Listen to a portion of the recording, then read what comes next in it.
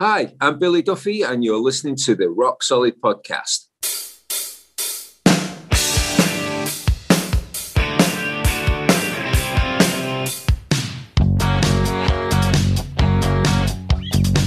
Make me a deal and make it good for me. I won't get full of myself, I can't afford to be. This is small town music, this is big town music. He's ahead of his time, you know, but he can't use it. If only he could prove it. Well, tomorrow's just a song away, a song away, a song away. Hey everybody, welcome to Rock Solid, the comedy podcast for all things music, both new and classic. I'm Pat Francis, and joining me in the Zoom room today, he's best known for his work as a songwriter and guitarist for The Cult, but today he's here to talk about the second album by his other band, Color Sound. Please welcome the incredible Billy Duffy. Hello, Billy. Howdy. How are you doing? I'm good, man. Good. No complaints. No complaints at all. Are you in Los Angeles? Is that where you live right now? Technically I live between Los Angeles and England. Yes. I'm spending actually a little more time in the UK of late, which is germane to talking about Color Sound and stuff. But I just sort of been drawn back to the UK a bit more the last few years and started increasing the amount of time, you know, as I'm getting older. I don't know. Well, I'm in LA. When I'm in LA at the moment. Yeah. Well, these last few years, if I could have gone to the UK, I might have done that too. Yeah, sure. Billy, let's talk about this new album, Color Sound 2.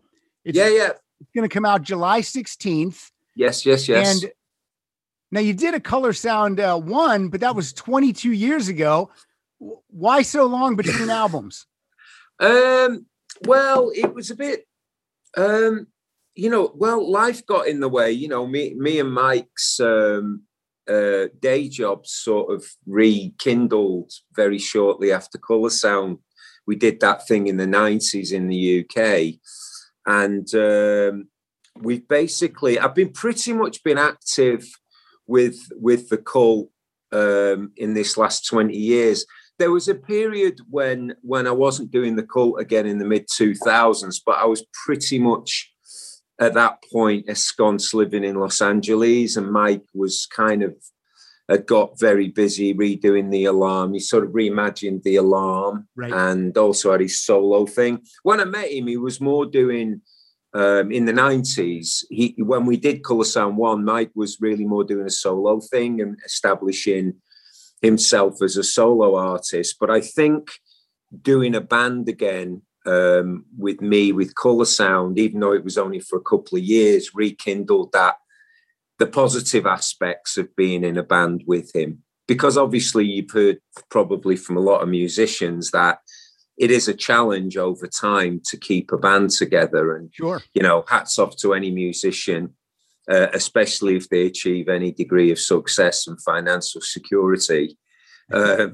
They don't tend to put up with what they might have put up with when they had to, you know. So, right. You know, I think Color Sound, that original thing, rekindled Mike's desire to be, you know, part of a band and contribute in that way, as well as having a solo career. And that's kind of what, from his point of view, that's what ended up happening. And for me, you know, the Cult just kind of popped back into action. So it was funny. I mean, I think probably the music on the first Color Sound record, which still sounds pretty fresh because it's just basic, you know, honest rock and roll songwriting. It's not trying to be anything that it's, you know, it's not. It basically was an album that, from my point of view, it probably would have been a Cult album, you know, my contribution to a Cult record, obviously. Yeah. And that was it. But I was very happy with it. And I was really happy with the period hanging out with Mike, because of the basically it was a friendship, really. Well, Mike and Jules have both been on the show, and there are not two nicer people than Mike and Jules Peters. I mean, just a fantastic guy. I would imagine working with him is just a blast. He seems so positive, and he's so prolific too. I mean, the guy is always writing and releasing new music. Yeah.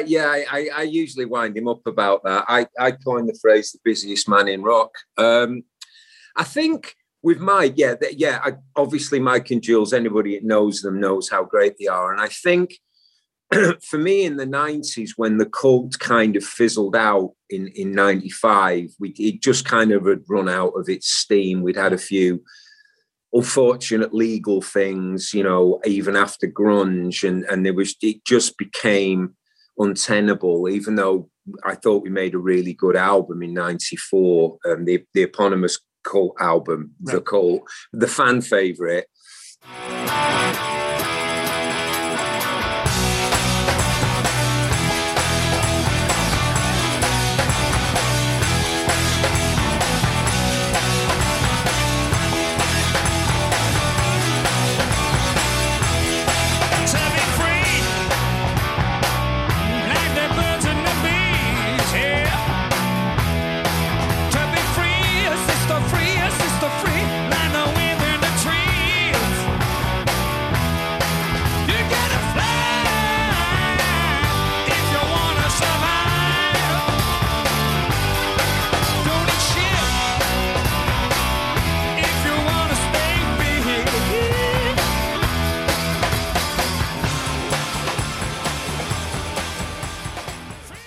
I thought that was a very strong record, actually, but we were sort of reimagining ourselves. But I think the strain of 12, 13 years of kind of constantly being in a band just wore us out. And I think Ian was the first one to jump ship, but I think I was pretty fatigued too. Although I found myself in England in the mid 90s. Well, actually what happened was we were in the middle of a tour and Ian kind of left the band, and it was a bit traumatic because it's all I'd ever done since 1983. So, it was like a 12-year consistent run of being a part of this entity, and suddenly this entity no longer existed. And I was a bit lost. So I kind of was drawn back to the UK to kind of spend time with family and friends and things that had been somewhat neglected on my part. Right. Because I'd been a touring musician, and I know any musician who's been fortunate enough to have any success, you do have to make some sacrifices, and being a homebody is one of them. You can't do that and be successful as a touring musician. So that's what happened, and in that period, I was back in England trying to just find out who Billy Duffy is, rather than I'm Billy Duffy of the Cult. Right. Changing my handle. That's when I ran into Mike and just doing stuff in England. It was very low pressure and casual, and I think that's what was also was very attractive to me. But Mike and Jules do emanate quite a lot of light and positivity, and they sure do. I think most people are aware of their own stuff with cancer by now, so their approach to life is somewhat grasping it with both hands and keeping busy. People without cancer should live the way they're living with cancer. Absolutely. It's a very positive thing, and that it just was the right thing for me at that time. Yeah. And it just sort of fell into place. There wasn't any real work involved. It just emanated from a friendship with Mike, and that's what Colour Sound was.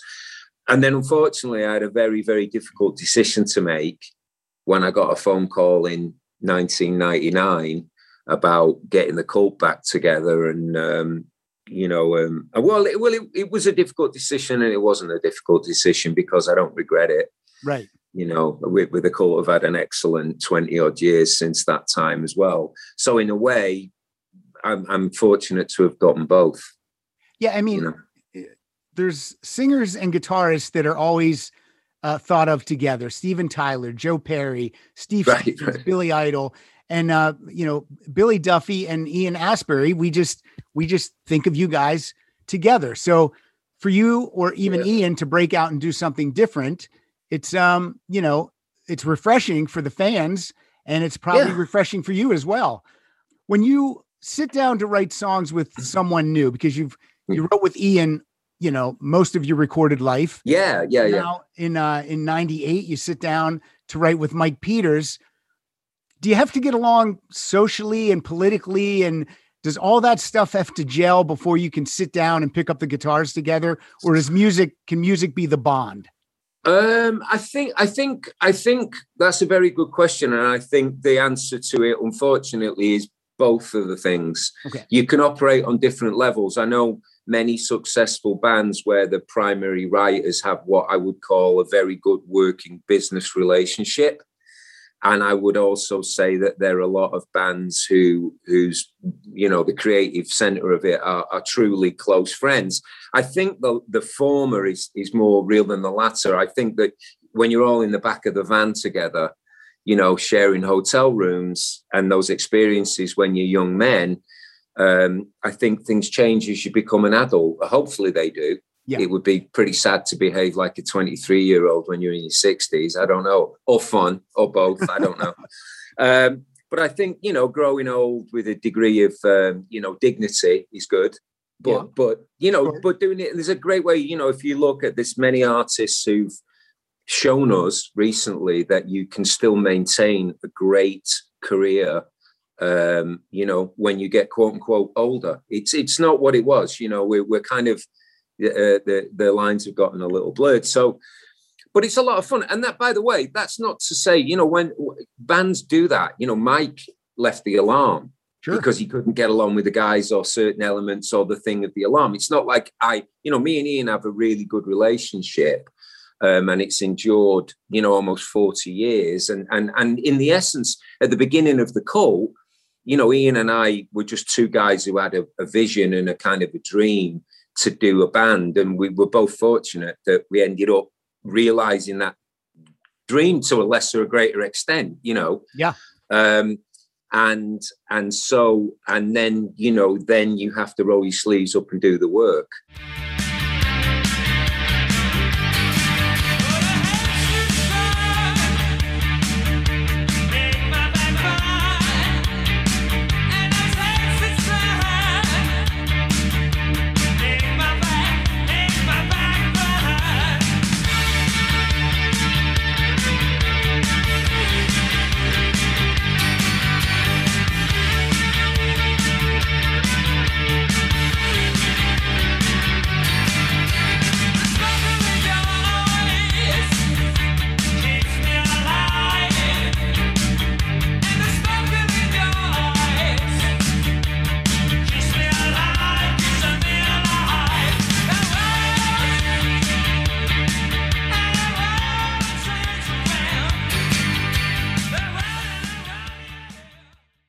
Right. And that's you know, on many levels and that's where my hats are off to bands who still continue, you know, my peer group, you know, if they can continue to still do it, you know, hats off to them, because you've got to kind of live it.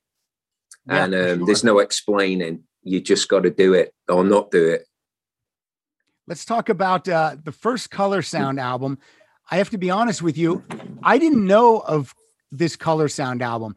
A fan of the Cult, a fan of the Alarm, and for some reason this eluded me until April 30th when I downloaded it, because it's available now. Everyone can go out there and find it on all the digital platforms. And, you know, I dropped the digital needle on track 1, Under the Sun. We immediately get a signature Billy Duffy guitar intro.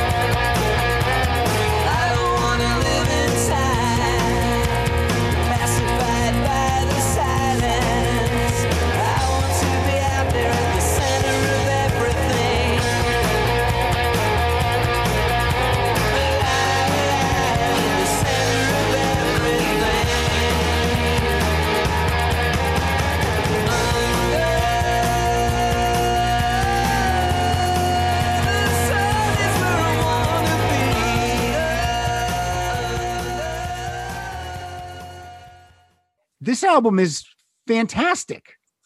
I mean, well, thank you. Yeah.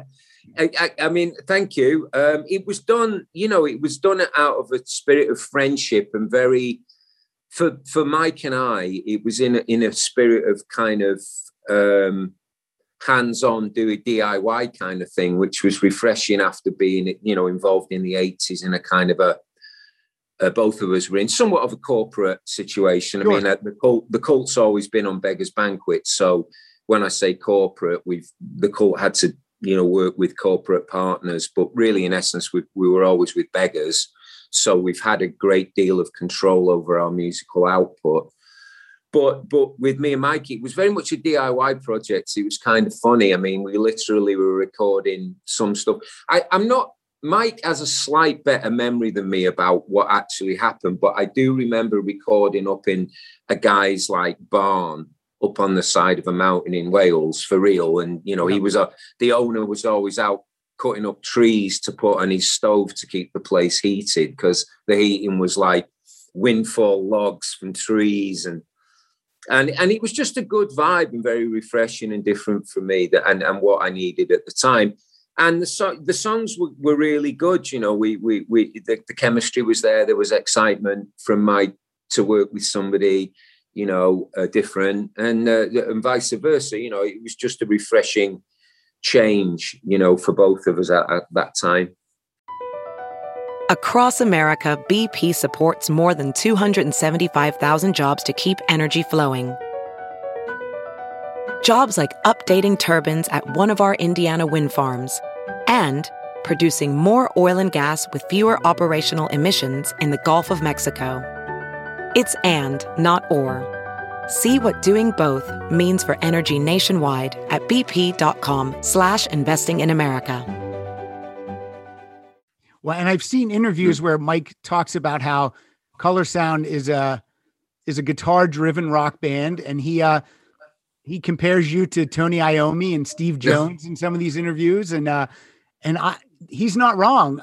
Billy, you have a guitar tone that's all your own, and you're just thank you. Guys, like if I hear a song and it sounds like Billy Duffy, when I check the credits, it's Billy Duffy. So, well, thanks. How do you come up with it? How does that happen? Because I mean, all guitarists don't have it, but there are guitarists that do. The Edge and Brian May from Queen and Billy Duffy. I mean, you guys have your own thing. I'm in very heady company there with all those names you've mentioned. Thank you. I do understand what you mean, and obviously at a phase of my life, I've been kicking around a while now, and I've probably spent a little more time reflecting. And I just think with all of those guitar players that you mentioned, possibly with the exception of Brian May, who I only found out recently his dad was a ukulele player. I used to just know that Brian May got the most phenomenal guitar sound I've ever seen. Right. Next to Steve Jones. Sure. Those are the two. And I saw them within a year of each other in the 70s play live. And, but I think that's one of the things that's most important for young guitar players is to create your own sound and you best kind of in some ways it's luck and happenstance and circumstances with what guys you play with and that stuff. But one of the things that occurred in England when I was growing up, because of punk rock, I left high school when punk pretty much blew up in England in 77. And so did Mike, right? So Mike's a little bit older than me, but in essence, we were both fans of punk rock that learned to play. And I think that the punk thing was that you don't need to be able to play every single Black Sabbath riff or every single song to be in a cover band. You kind of did that for fun if you wanted to learn them, but there wasn't that culture of I'm in a covers band and I'm playing tunes and learning my craft by copying the work of other people. It was kind of the rule book got thrown away for a few years, and it was just like 3 chords, a haircut, and some tight pants, and get on with it. Yeah. And I believe that foundation was different. So for the Edge, I mean, clearly, if you look at all the, what I consider to be a lot of the great guitar players, Charlie from the Simple Minds, Will from Echo and the Bunnymen, the guys in the Psychedelic Furs, anybody who was being progressive. I mean, there's many, Geordie from Killing Joke, all of the guys, I lumped us into this thing of we were the fans of punk, but we wanted to do something different. And we went on each guitar player was like, well, I'm not going to just do what Steve Jones did or Mick from The Clash or Brian James from The Damned. So we all started looking for different things. I happened upon a Gretsch because I was kind of into rockabilly a little bit as more of like a fashion thing. When the Stray Cats came to town, I was in London. I met Slim Jim. I always used to like rock and roll. When I was a little kid, my older brother had kind of rock and roll records. And so it's happenstance, and that foundational stuff is different. So to answer your question, I think that with that in mind, the game was always to come up with your own stuff in your own style and be experimental and fearless. And don't worry that I can't play Black Dog by Led Zeppelin, right, which I used to worry greatly that I couldn't play Black Dog by Led Zeppelin. And now I'm Here by Queen. And I subsequently learned how to play both. And I feel much better about it, self-esteem wise. However, as a 15-year-old and a 16-year-old, the rule book got torn up. And, you know, I don't want to but I sound like one of the guys who was around when the Grateful Dead came up and like I'm an old hippie and peace. It's just what happened. You know, right. That was my story. And a lot of the guitar players of you referred to, I think we had that background. And then again, you know, but there are guys like, you know, later in life, I've really become to appreciate Tony Iommi and Richie Blackmore, funnily enough. It's as I've gotten older, I've kind of gone backwards and started really delving into the, you know, the craft of what they did. Gotcha. Because I kind of missed them when I was a kid because of punk rock, and I went down a different avenue. My attention was drawn elsewhere. So I was aware of these bands and I was aware of it all, but I didn't get deeply into it. Well, music never goes away, so you can always rediscover it. And that's just like me in this first Color Sound album. I've been telling everyone I know about, and I've heard the new album too. And it's just so refreshing because this is exactly the kind of music I like. I just love it. Yeah. Mike's lyrics are great and your guitar is always great. When you're a teenager and you go and you're seeing shows and your dream is to be up on the stage, you know, where the Pistols are, when that finally happens, what's the feeling like? I mean, it must be unbelievable. It's, it was quite an eye opener. You know, I mean, my ambitions prior to the punk thing happening in the UK was like, if I was trying to be a roadie for a local band in South Manchester who quickly changed their name and became a punk band. And as a lot of people did. And, you know, very happenstance ended up that their guitar player left. And they said to me, you look pretty cool. You can play a bit. You know, I was like 15. They said, do you want to join? And I auditioned and I got in the band. And that's how it happened for me. Prior to that, my only experience had literally been playing an old folks home, Gotcha. Seriously. And to a bunch of old people and a school dance, you know, that was, and we were doing anything from, you know, an eclectic set list that would be Born to Be Wild, Woodstock, I think something by Fleetwood Mac, because somebody was into it, a Neil Young song, Ted Nugent, first album, powerful stuff. Yeah. Not the early Nuge. I will never hear a bad word said about Ted Nugent. Early Nuge. I mean, with Derek St. Holmes on vocals. All that.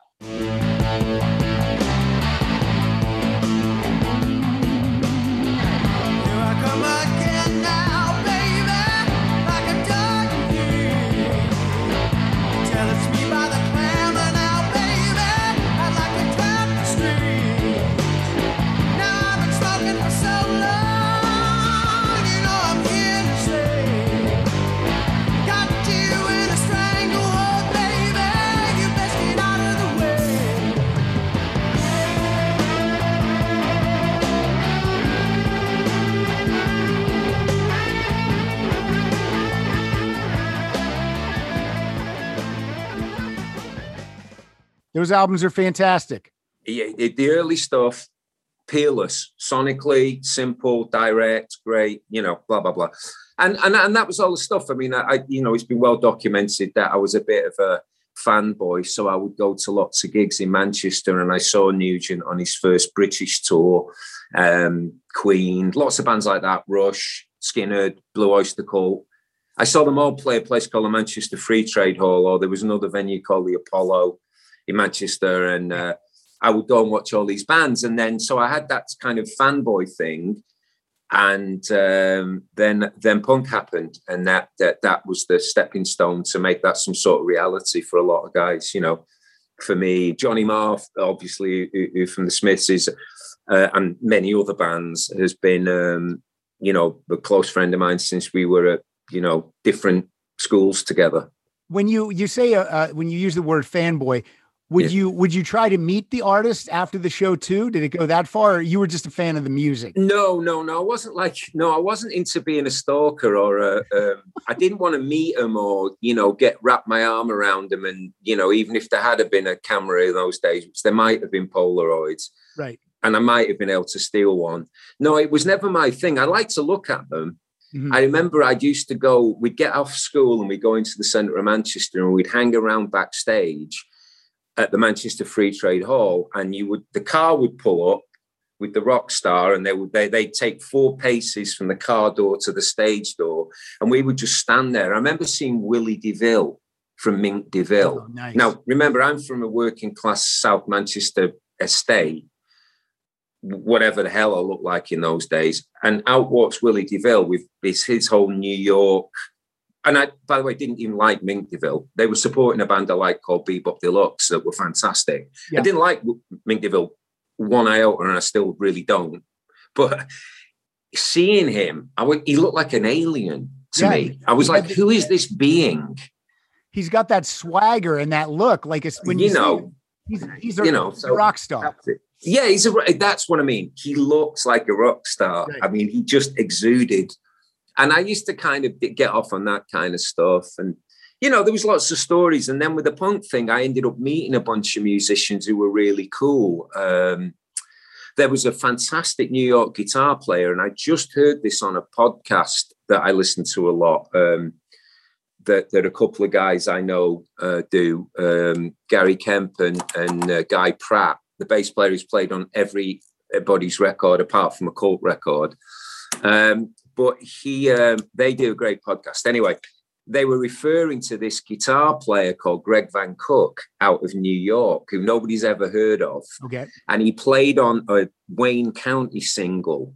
And the reason why I bring it up is I played this at my sixth form. Everybody got to play one song. And I can't really say the title because I don't know how PC this show is. Oh, you can say it. Okay, so everybody's playing like Stairway to Heaven and playing like, you know, whatever, Fleetwood Mac's The Chain, and then I walk in and I play If You Don't Want to Fuck Me Baby, Fuck Off by Wayne County and the Electric Jazz. If you don't want to fuck me baby, fuck off. If you don't want to fuck me baby, fuck off. I ain't got time for yesterday's news. Don't shoot me up with your bullshit blues. If you don't wanna fuck me, baby, fuck off. If you don't want a piece of the action, baby, take a walk. If you don't want a piece of the action, Jules Holland played piano on it, which I just found out. I had no idea. The guy from Squeeze, who's gone on to be somewhat of a TV celebrity, and this guitar solo, still to this day, was the most ripping. And I met the guy. Anyway, I met him when I was a kid, and they played in Manchester at a club called Rafters. And I met this guy, Greg Van Cook, and he had a black Les Paul Custom, and I just was like blown away. And so. In a way, I began to meet, when the punk thing happened, the punk musicians were more approachable because they were playing clubs to 200-300 people, not theatres to 2,500 with, you know, it's a different level and they're much more accessible. They're just there. You can kind of walk in, and I met bunches of them.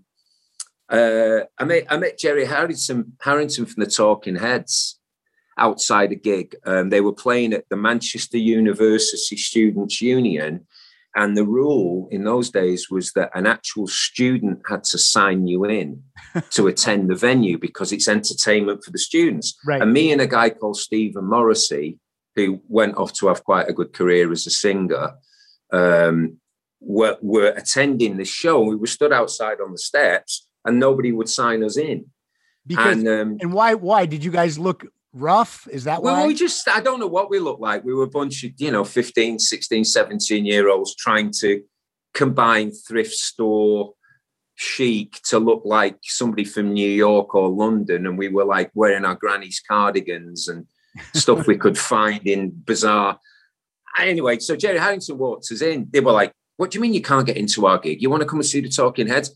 And later in life, I ended up getting to know Jerry really well. Yeah. And I actually sold him a mountain bike. So, but it's a funny little thing. So that was very much my background as a kid. And to get it back to Colour Sound, I know Mike had a very similar experience as a young guy, and he had like a punk band, and they kind of faked their way onto a Stray Cats tour by telling the Stray Cats they were the support band.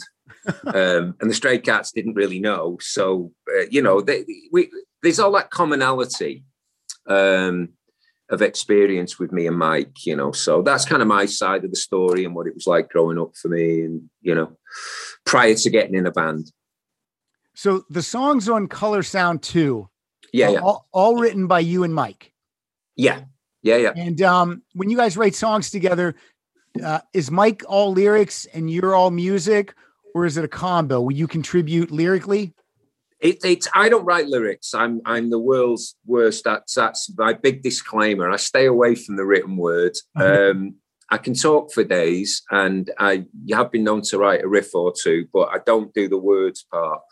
So with Colour Sound, Mike contributes. He has a couple of musical things that he thinks that might not suit the Alarm or him. So when he knew that there was a Colour Sound thing in the offing, he just kind of said, "What do you think of this one?" And that's how it worked. But it's mostly my music and all his singing and lyrics. And that's how we kind of, I think Mike, more than me, mentally, he separates Colour Sound off with this band, I'm the singer. Okay. He gets to just be a rock singer, not the leader or the, head chef and bottle washer and all that. I sing in a band. This guy writes riffs. They inspire me. I write music. I write lyrics and melodies, and that's how we do it.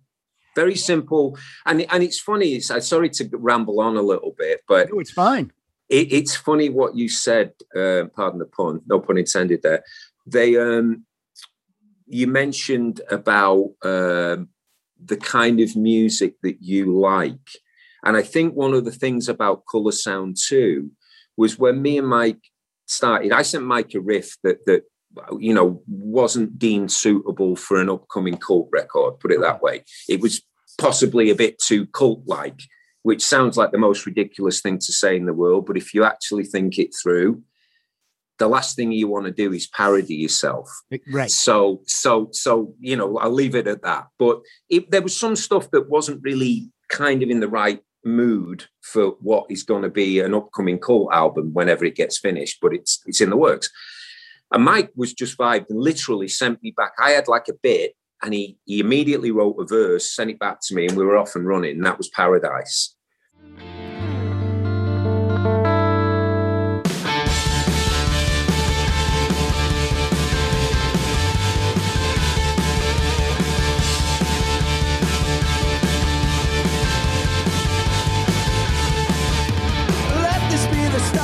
Something beautiful, crashing through the noise and the sound of wonderful. Check it.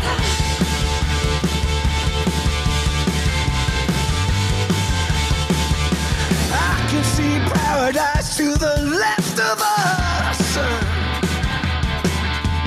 flowers to the right in my own oblivion. All the doors are open wide. All the doors are So that was the thing. We thought, oh, well, 22 years, we've still got it.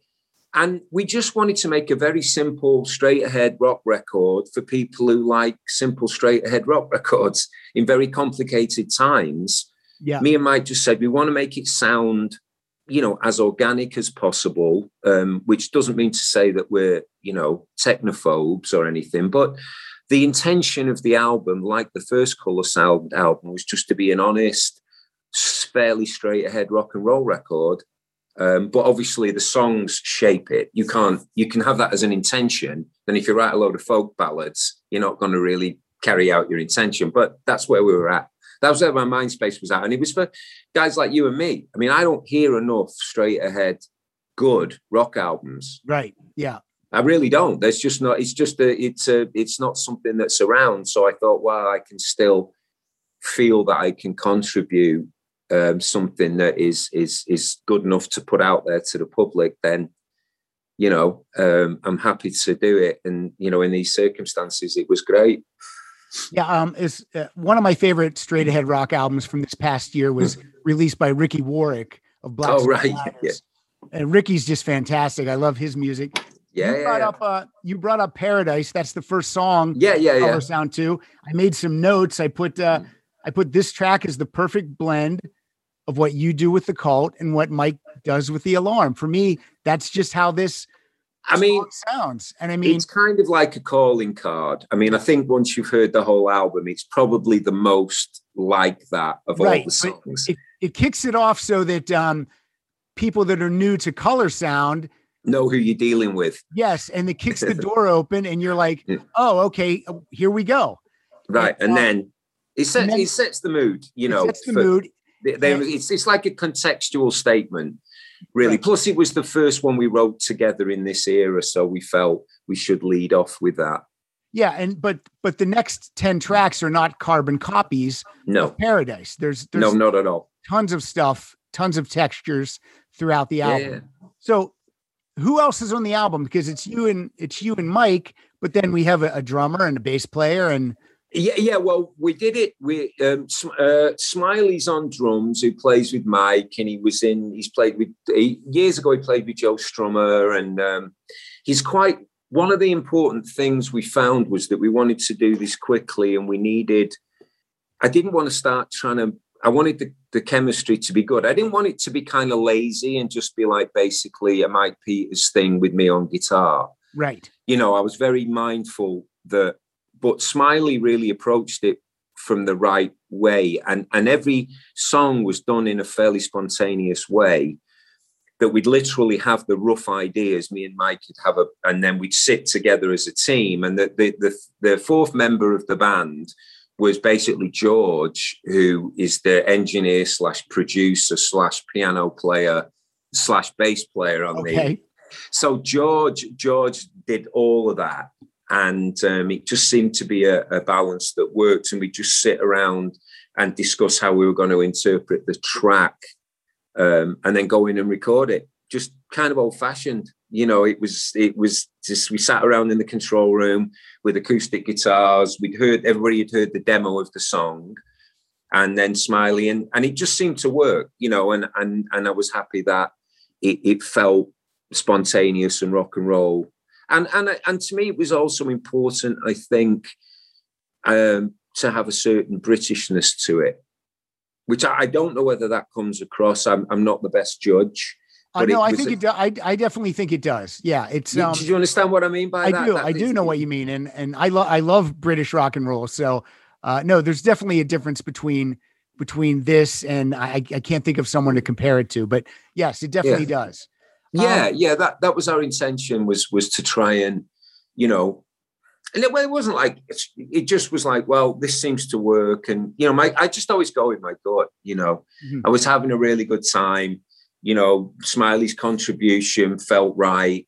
George's contribution and George's role being the producer and bass player. And he's not really a bass player by trade, which I kind of like. I like bass players who are not really bass players by trade, which the bass players fraternity will hate me for. But I kind of like amateur bass players on my stuff. Because I don't know why. It seems to fit better.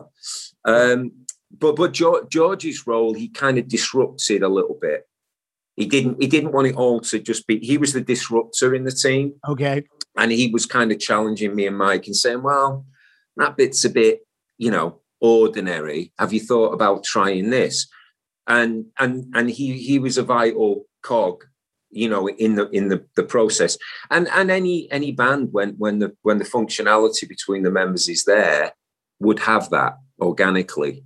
So we were fortunate, to have that. I know what you're talking about. There's a Sammy Hagar album from 1987, and Eddie Van Halen plays bass on it. And yeah. So I guess he's an amateur bass player on that album. And it's fantastic because it just doesn't sound like the regular bass player. It's no one wants to disparage bass players or bass playing, and I'm not. Right. But there's a what we're doing. No, but I mean, Jamie Stewart, when he joined the Cult, he was a guitar player before he joined the Cult. He literally handed over his guitar pedals to me, said, I guess I won't be needing these anymore. And off he jogged and bought himself a bass.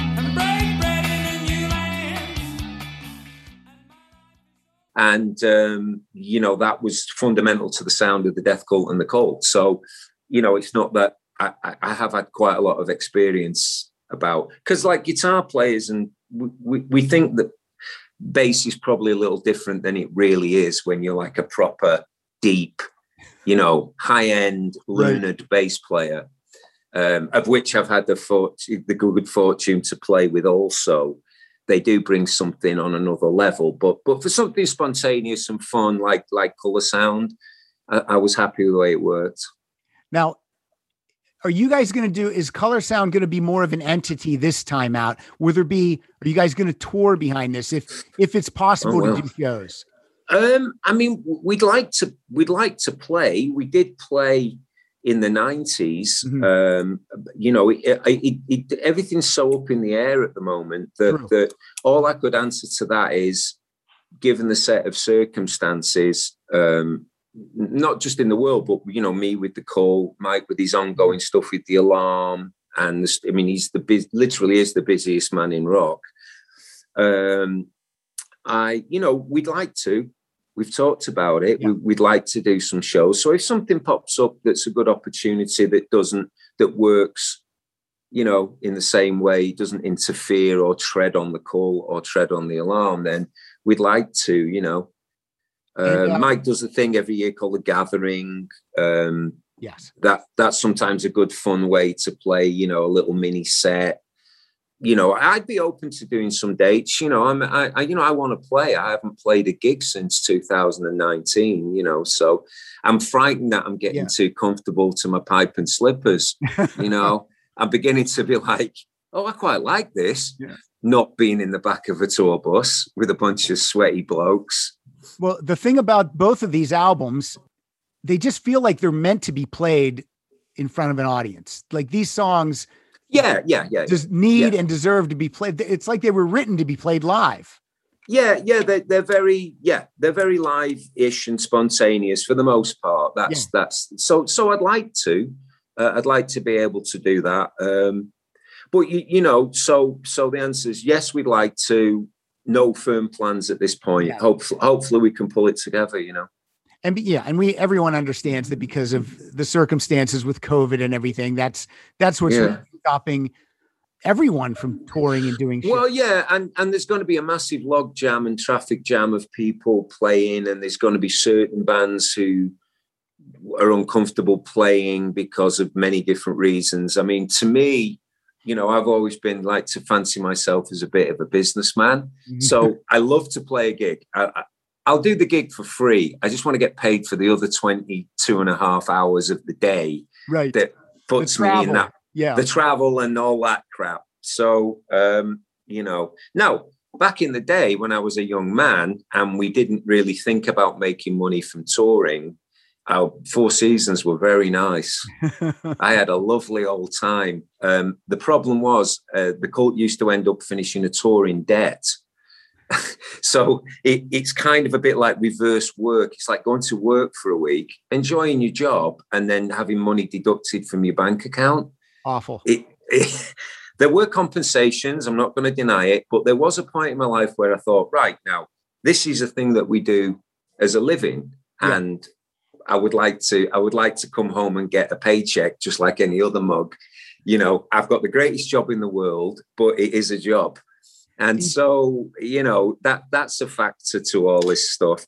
But, hey, listen, the main thing is that I'm fortunate, and I've been very fortunate to be able to write music that's endured and still sells and gets played and used in commercials and movies and stuff. I am one of the fortunate ones. There are many, many dudes out there who are more like what I would call not journeyman, working musicians. They need to play to pay for their kids' stuff. They need to, these are guys who have played music all their lives and gone on tours and worked in studios and stuff, and they're basically done for a couple of years, I think the general public feels that if you've recorded an album or you've ever played on stage, that you're automatically a multimillionaire. Oh, absolutely. And that's not the case. We know that. It's not the case. So yeah, these people, like you said, they do rely on touring to make money like anyone else. Yeah. I know. It's funny. I don't want to disabuse people of the fantasy. I've been accused of being too telling it too much like it is. So I think people need to know that way they'll more likely go and buy your music than try to get it for free. You know what I mean? Yeah, there is that. I mean, hey, I think people will find out, but it's hard.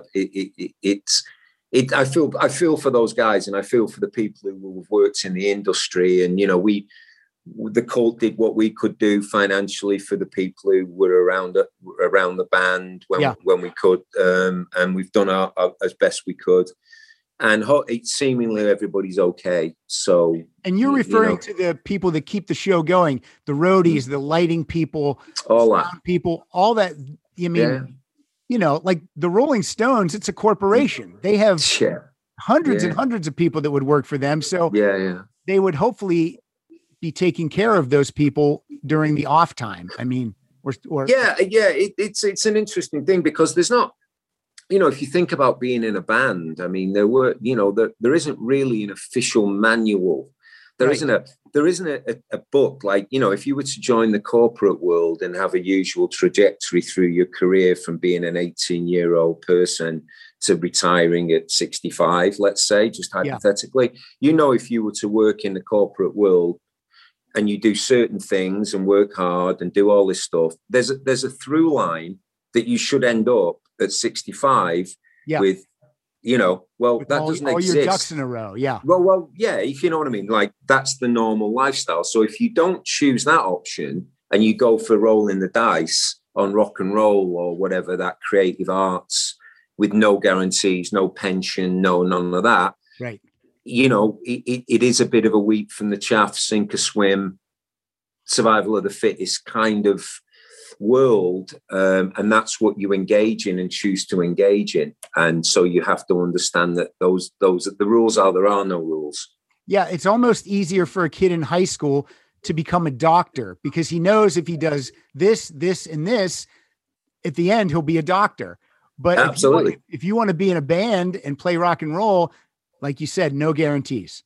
No, and that's the difference, Yeah, so that's kind of the point of it all. But you know, and in the end of the day, you know, luck and talent and circumstance and all of the above play a role in the outcome. All right, let me because I told you I'd only keep you for 45 minutes. Okay, what do you need to know? Yeah, I'm chatting on. The coffee was good this morning, so I'm on a caffeine high. I love it. I barely got to any of my questions. So hopefully when there's a cult album out, you'll be back. Yeah. I'll be, absolutely. Hit me with a couple of questions. If there's a couple you really want to know, because I will just blither on. I wanted to know, I wanted to ask this about the album Sonic Temple, but it's not about the music. It's about the album cover. Okay. Because you are on the album cover. It's an iconic cover. Yeah. How does the guitar player convince the singer that you should be on the cover? Or how does that work? Okay. Well, Ian Aspie's a very generous man and a very kind man. I'm more than happy to go on record and say that. He is the front cover. The entire background is Ian's head and hair and a microphone. I got to look closer.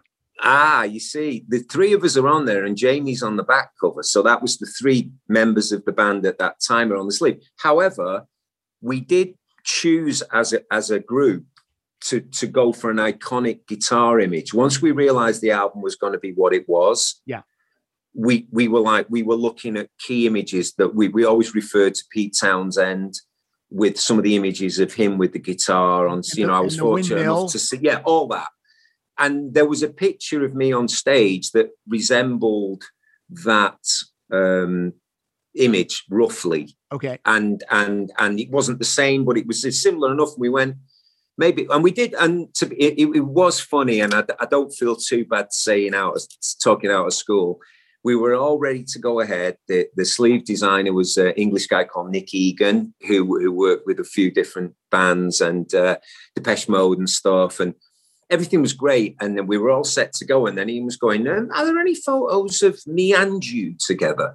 Like at the 11th hour, he literally had a little lead singer wobble for about 2 minutes. And there were some photos taken where me and him were together and it didn't look anywhere near as good. It just wasn't, we wanted a stamp that said, enter here, all those who want to rock. Yeah. And that's what that image, it's like the Clash album where Paul Simonon is smashing up the bass. Yeah, London It's Calling. kind of like a pink and yellow.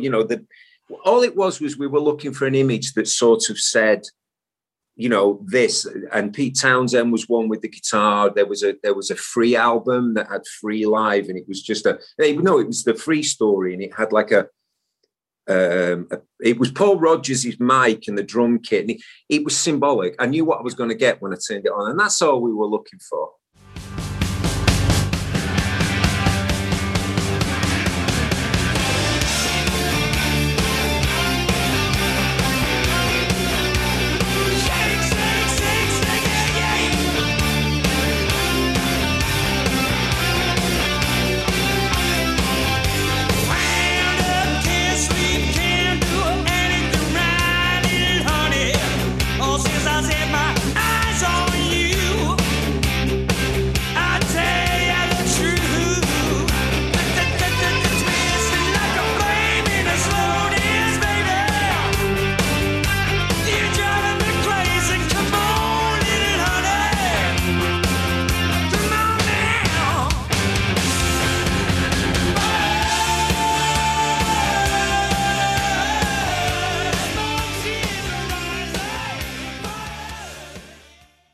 Well, it's perfect. That album cover is perfect. And again, you, as a kid, when you saw that on the in the record store, you just had to pick it up. You had to buy that album. It's been a very successful image, that one of me. I will tell one, because I'm at that age where I don't mind little secrets. I will point out that we did move my arm a few degrees on the clock because to fit between the and the call. Gotcha. It wasn't actually where it was, because it's actually. Anyway, we moved it a little bit. These days you could do it on your iPhone, but back in the day there was cutting and pasting involved. Yeah, but that's the only little shenanigans that went on. All right, let me tell everyone where we can find all things about Color Sound and Billy Duffy. On Twitter, we are at Color Sound _UK, and color is spelled COLOUR. I think that's that's the British spelling. The British spelling. So the colonial spelling, yes. So remember it, folks. Also on Twitter at the Billy Duffy. With Instagram, colorsound.uk and Billy Duffy official, and go to the website colorsound.uk, and that's where you'll find everything about the band. There's videos on YouTube of you guys. And again, it's Color Sound. I think it's .co.uk. Okay, that's the classic British. Like you've got .com in America. Right. In the UK, it's .co.uk for some reason. That seems to be the British go-to. Okay. Cool. The first album is out right now on all digital platforms. So download it. Go get it right now. If you're listening, go get it. And this episode is going to drop July 15th. So if you're listening right now, tomorrow is when you can purchase Color Sound 2. It's on CD, it's on vinyl, it's on digital download. And hopefully, you guys, maybe you'll do a streaming concert or something. Who knows? Well, yeah, we're open to it. We're definitely open to the idea of it. The only thing, and I've often said this to people, it's one of those other little things. It's as much work to rehearse to do one gig as it is to do to rehearse to do a whole year's worth of touring. I'm a real musician. I ain't great until I've had a few gigs under my belt, and neither's any real musician. And if you tell you they are, they're lying. You need to get warmed up. You need to get into it again. So I'm always a little scared of doing those events. That makes sense. Because I'm a bit of a perfectionist. So I want to feel that I'm as good as I can be, but that's just my own personal stuff. But I'm into doing something with Mike and Color Sound, absolutely. But it needs to be played live. So we'll figure it out at some point. And with those streaming shows, you don't get the feedback you get from a live audience. So. Well, it's like playing a sound check, I suppose. Right. It's not something that we haven't been too enthusiastic about. Personally, I'm not terribly enthusiastic about it, but I don't mind I wouldn't like to do a whole gig. Yeah. Because that has an arc to it and it's a shared experience. I mean, a one-off thing, a couple of tunes, that's a different thing. Gotcha. But trying to present a whole concert through I'm not so sure that that's the greatest. Unless you're going to do it like Kiss did it in New Year's Eve in Dubai. Go to Dubai and do it right. That's doing it properly. Yes. All right. We've already mentioned Paradise. So here's what I need from you, Billy. Yeah. I need a play out song from the new album, but not Paradise, since we've already talked about it. And I will drop that in the middle of the show. So what song from Color Sound 2 would you like me to use as the play out song? I think do Revelation. Oh no, actually do Lightning Strike. That's the second track. That's good. We just keep it rocking.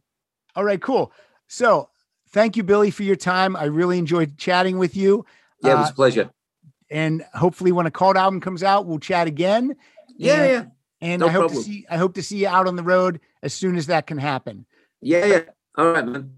With that, good chatting. Thank you so much. And everyone, please enjoy Lightning Strike.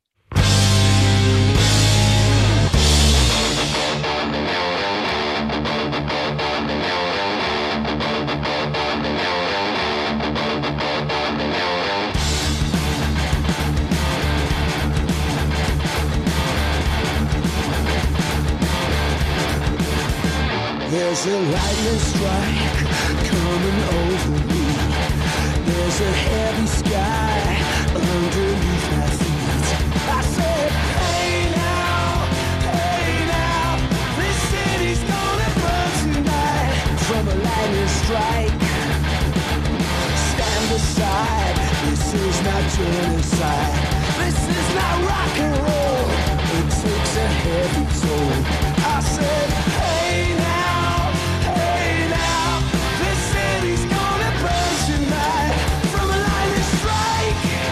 Hey now, this city's gonna burn tonight from a lightning strike.